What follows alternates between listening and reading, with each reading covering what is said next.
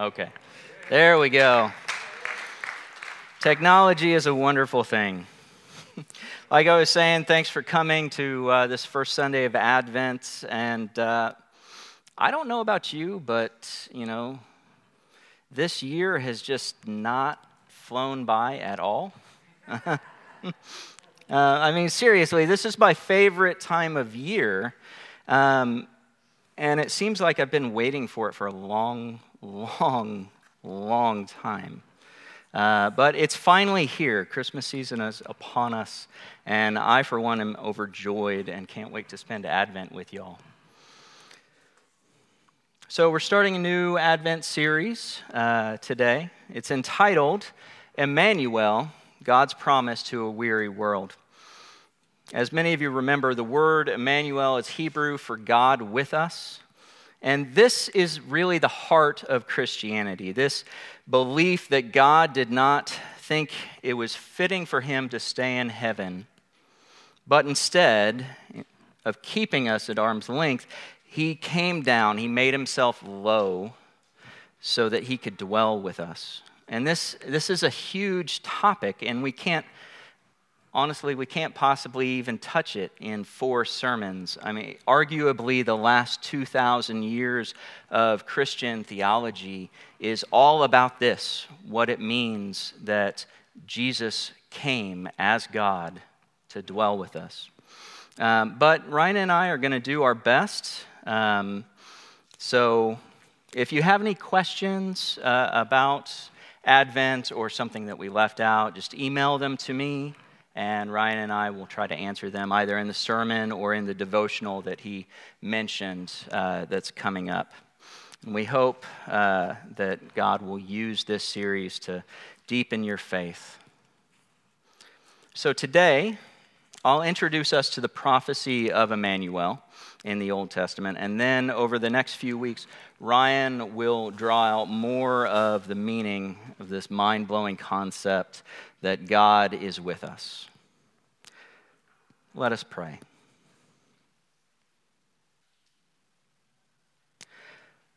Father, we thank you for this day, this wonderful Advent Sunday, this Sunday that you have given us to slow down and focus on you and the wonderful, wonderful, wonderful news that you are with us.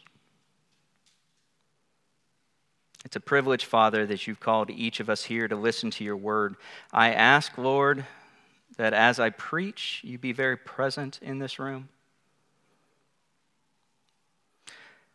Guide my thoughts, Lord. Help me speak your truth. Open our eyes, Lord, to see your beauty, and give us ears to hear. Quicken our hearts, Lord, that they might beat in unison with yours.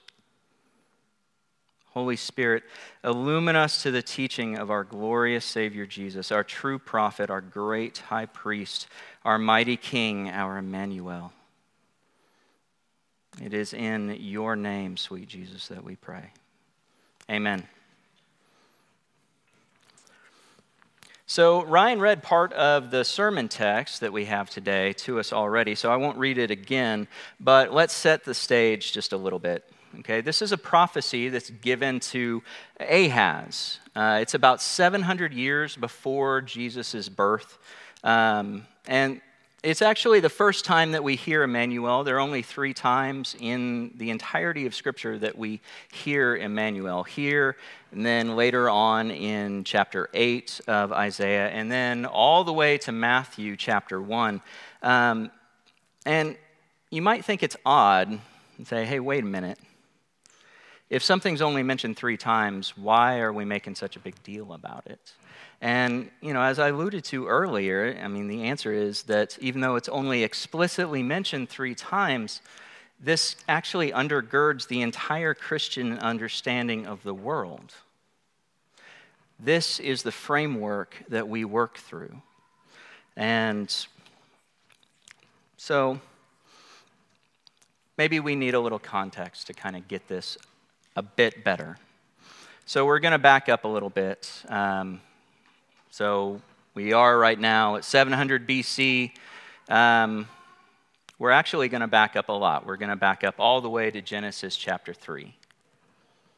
So the story thus far, in Genesis chapter 3, you probably know quite well. God created everything. He set Adam and Eve in the garden. Everything was perfect, and then Satan came. Satan showed up in the form of a serpent, not a servant. And he tempted Adam and Eve to disobey God's commands. And then the whole world comes under a curse, and it's what we call the fall. And ultimately, God sends Adam and Eve outside of the garden. But before he does, he gives them a message of hope. Theologians call this the proto-evangelion, if you want good theological jargon. It means the first gospel. And it's in Genesis 3:15. It says, I will put enmity between you and the woman, and between your offspring and her offspring. He shall bruise your head, and you shall bruise his heel. Things were broken, but they weren't always going to be so. God was sending somebody to make things right. For now, though, God's people were waiting. And then a little farther in the book, but thousands of years later in history, we meet Abraham and Sarah, and we hear God tell them a little bit more about this person that's to come. He says in Genesis chapter 22:18 that in your offspring shall all nations be blessed. So not only is someone coming to right the wrongs, but he's also going to bless the entire world. But again, for now, the people were waiting. They didn't know when this was going to happen. A little bit farther along in history, but another 1,000 years, we meet David. And in 2 Samuel 7, we're told that God says to David, I will raise up your offspring after you, and I will establish his kingdom, and he shall build a house for my name, and I will establish the throne of his kingdom forever. And we learn that whoever God is sending is going to be king, and he's going to be king over everything forever. But again, for now, the people of God were waiting. So we fast forward another couple hundred years, and we come to the time of Isaiah and Ahaz. And in the meantime, between Isaiah and Ahaz, the kingdom has split in two. And the northern 10 tribes, they're usually called Israel from now on, are opposed to the southern 2 tribes, which are normally called Judah. And they're at war with each other.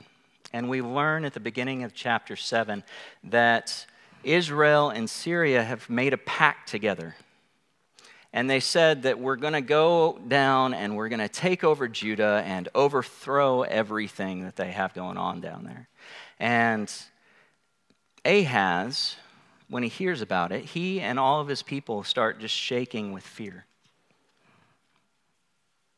They don't know how they're going to be delivered. Again, God's perfect plan seems to be disrupted. God's plan for a Savior, and they need a Savior badly. And things look dismal.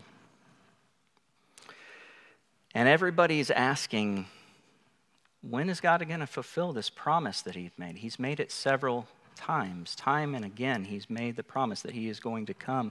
He is going to save us. He is going to put things right. And it hasn't manifested. When will the Savior come? I mean, can you feel their longing? It's been thousands of years. Can you feel it? I can. It seems so much of our lives are seasons of waiting too. And, we wait for God to act, and he seems slow. We're in a pandemic, and we're waiting for God to bring healing, and it seems slow. And our world just seems to be a little bit off kilter, and we are waiting for God to come back and put it right. We are waiting for our Savior, Jesus, to come back. And still we're waiting. And the question then becomes, well, how do we wait when waiting seems so long? We talked before about a few sermons back about the Christian life being a marathon, but part of the Christian life is just waiting for God. So how do we wait? So let's return to the passage just a little bit, and we'll see what God answers.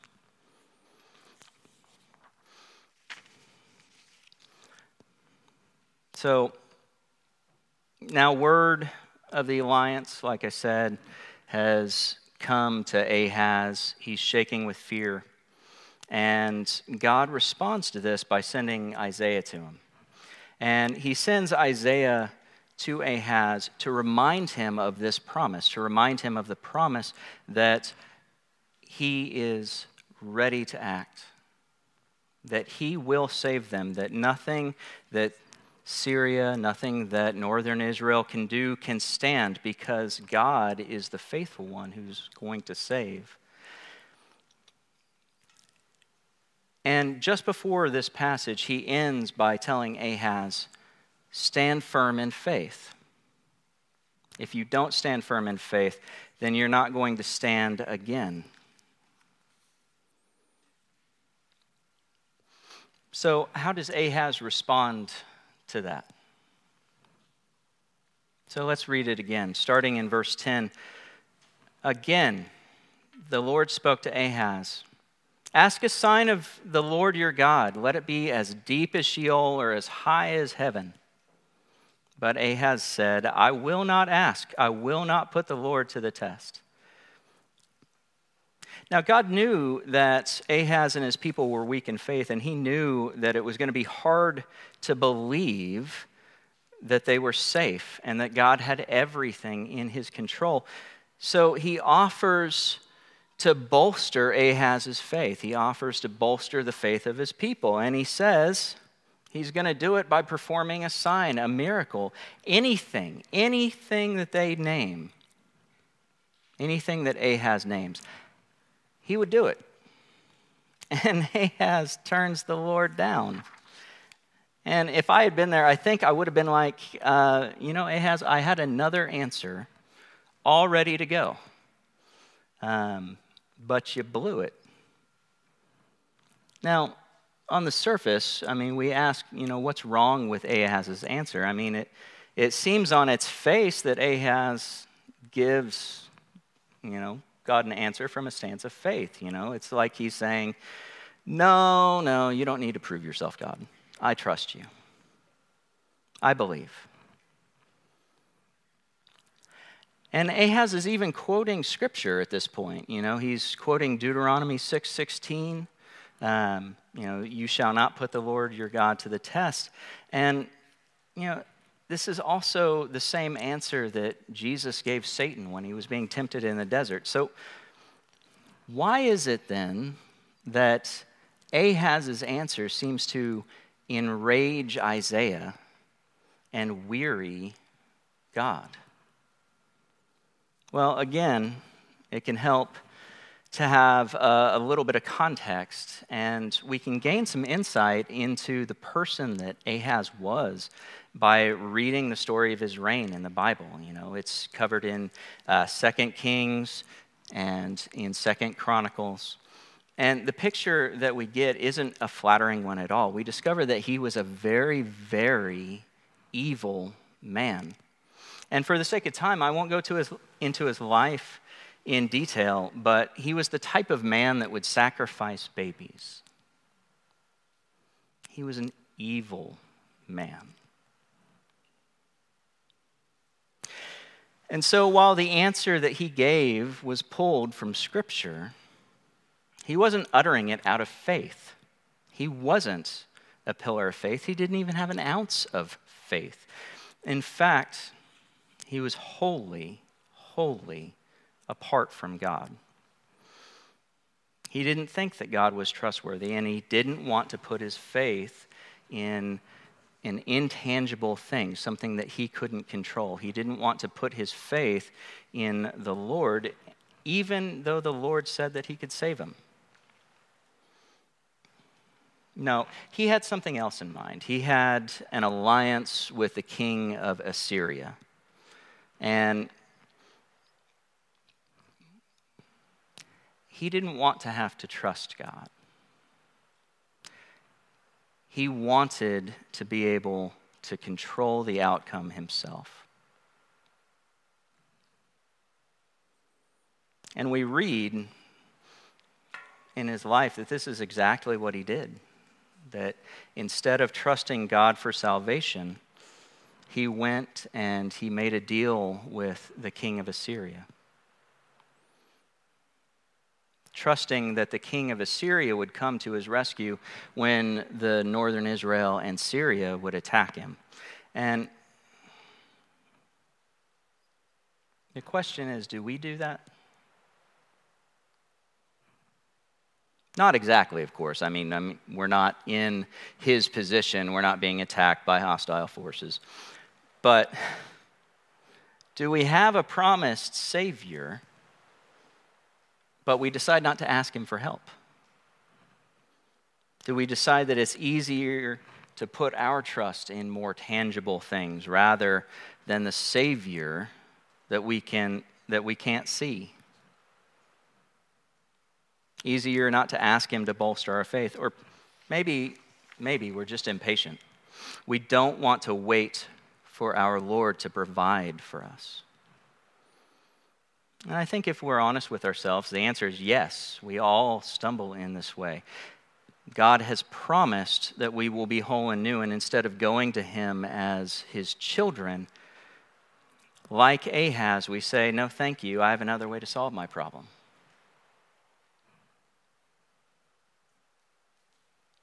This is what we call having a functional Savior. Those things other than God that we look to make us secure, they become our functional Savior. And when we have them, we're on dangerous ground,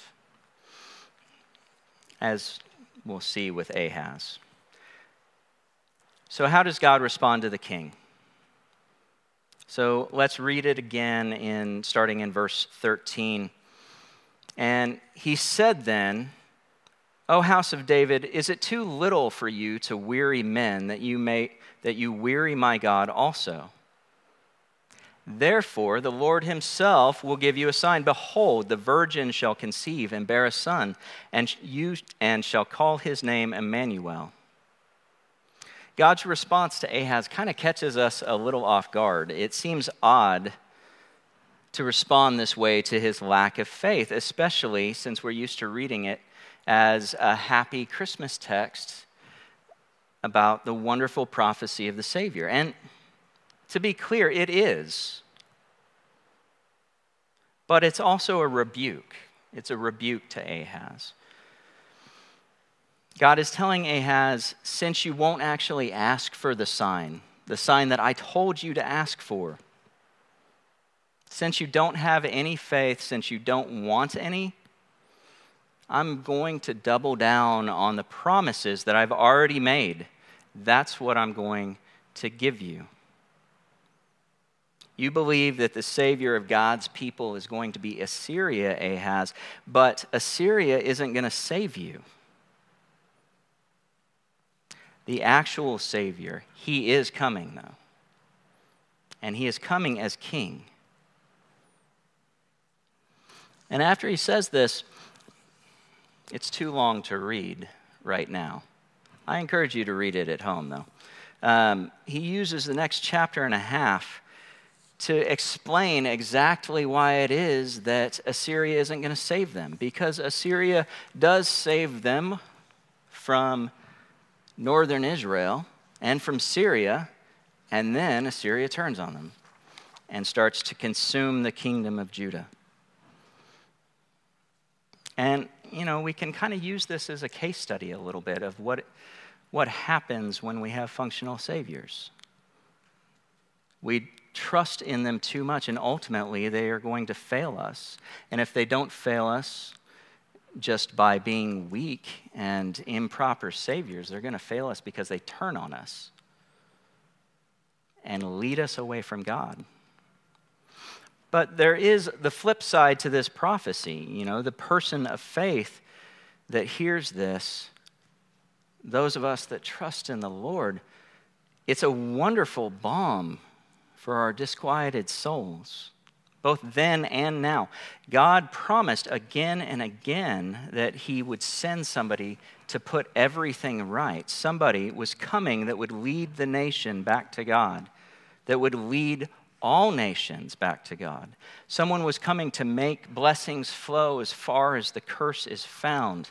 But the identity of that person had always been a mystery. It had a huge question mark over it. And whether a man could actually do it had a huge question mark over that too. Because again and again, they saw men that they thought were their saviors fail.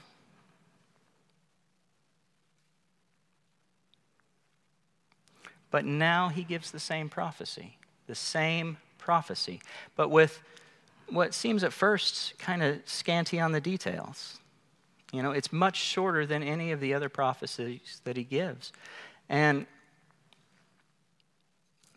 the only thing he says is that the person that's coming is going to be born of a virgin and would be called Immanuel, which means God with us.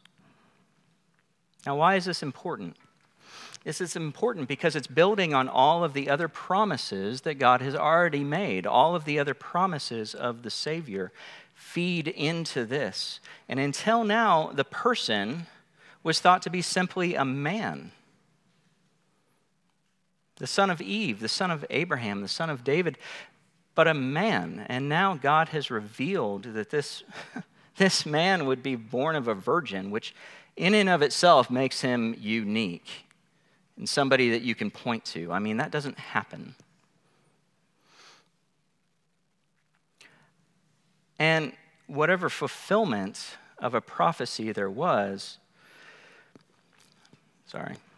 lost my place.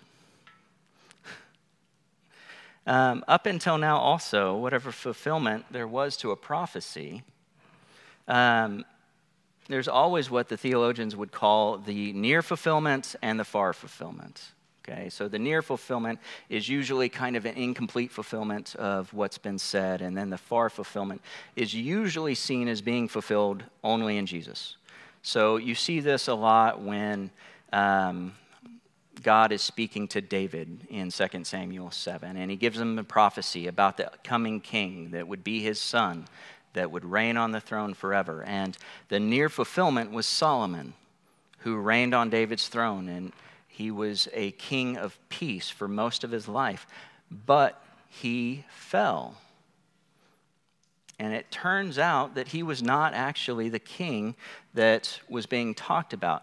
The thing is about this prophecy, though, that Isaiah has given us is that because he was born of a virgin, there's nobody around that could fulfill this. Not then. Rivers of ink have flowed out of pens of people trying to find some candidate, but they all fail. The person prophesied here is so unique that it can only be one person. There can't be any sort of near fulfillment to it. But further, he would be called God with us. Whoever this man turned out to be, he would be so great that people, when seeing him, would say that he was God. He would be fully God and fully man. And this was immensely comforting to the people in Isaiah's day because, listen to Isaiah's words in chapter 8, verse 10. As, he's contemplating the onslaught of Assyria. And he says, "Take counsel together, but it will come to nothing. Speak a word, but it will not stand, for God is with us, for Immanuel. It was so comforting to him to know that his God was coming. So what about us? You know, it's great to think about Isaiah and the people in his day, but what about us? Now that we have this prophecy, what does it mean? What does it mean that God was sending Immanuel to them, to us? What difference does it make? Well, frankly, we don't come to this text like the people of Isaiah's day. We come to this text, well, they came to the text with still 700 years left to wait before the birth of Jesus. We come to the text on the other side of the cross. We come to the text with 2,700 years of history. We know exactly who the text is talking about. Jesus is the Son Isaiah prophesied about. But what does it mean that Jesus is the incarnation of God come to dwell with us? How does knowing Jesus as Immanuel help us in our times of waiting?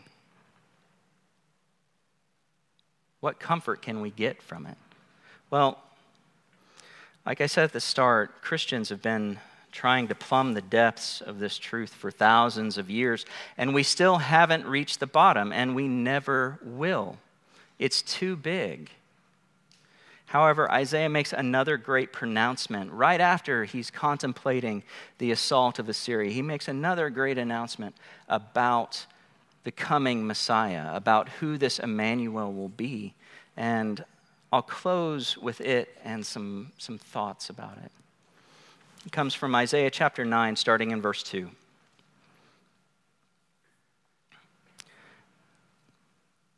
Can we put that up on the screen?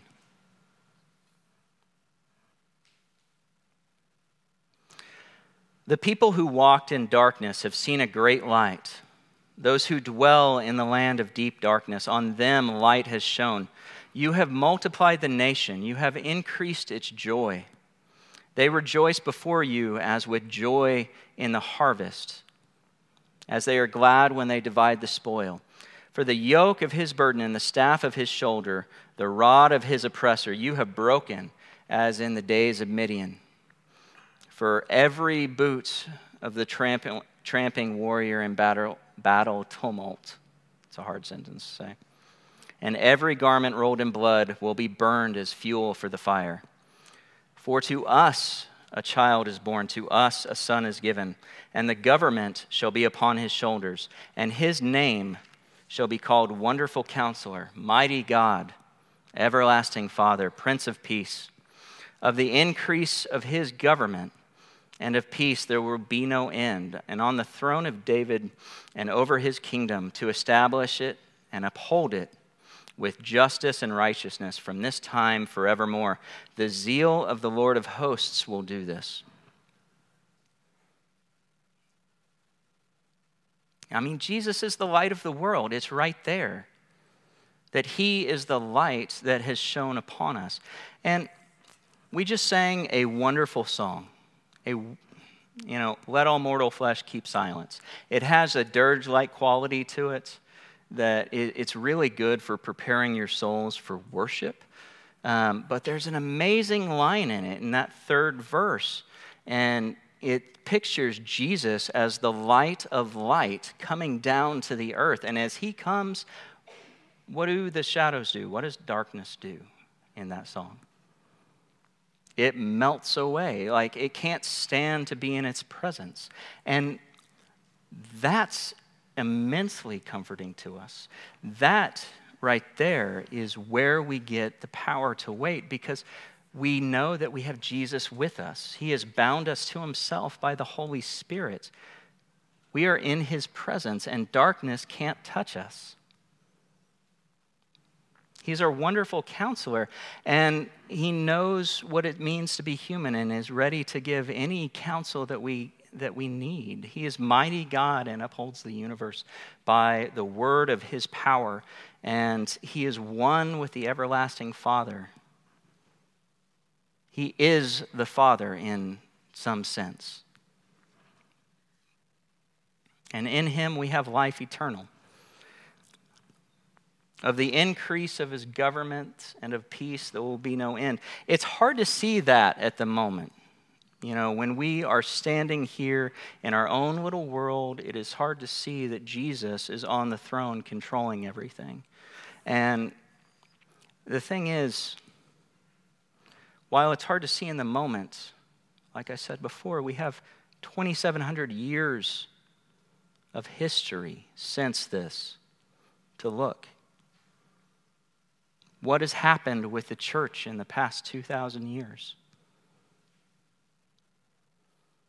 It's grown. It hasn't gotten smaller, it's gotten huge. It went from 11 guys to now current count is 2.5 billion. That's a monumental increase. Jesus is spreading his dominion over the world. And though we don't see it in our day-to-day lives, we do see his effects on history. But still, we're waiting. Why are we waiting? Well, we're waiting because we know that the world isn't what it should be. It's still broken. It still needs healing.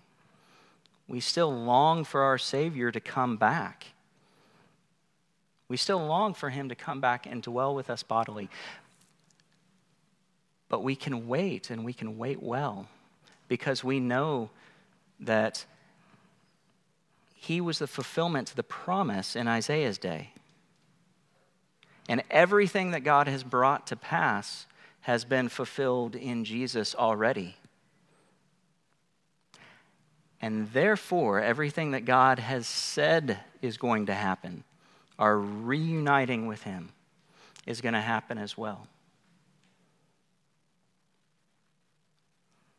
Let us pray.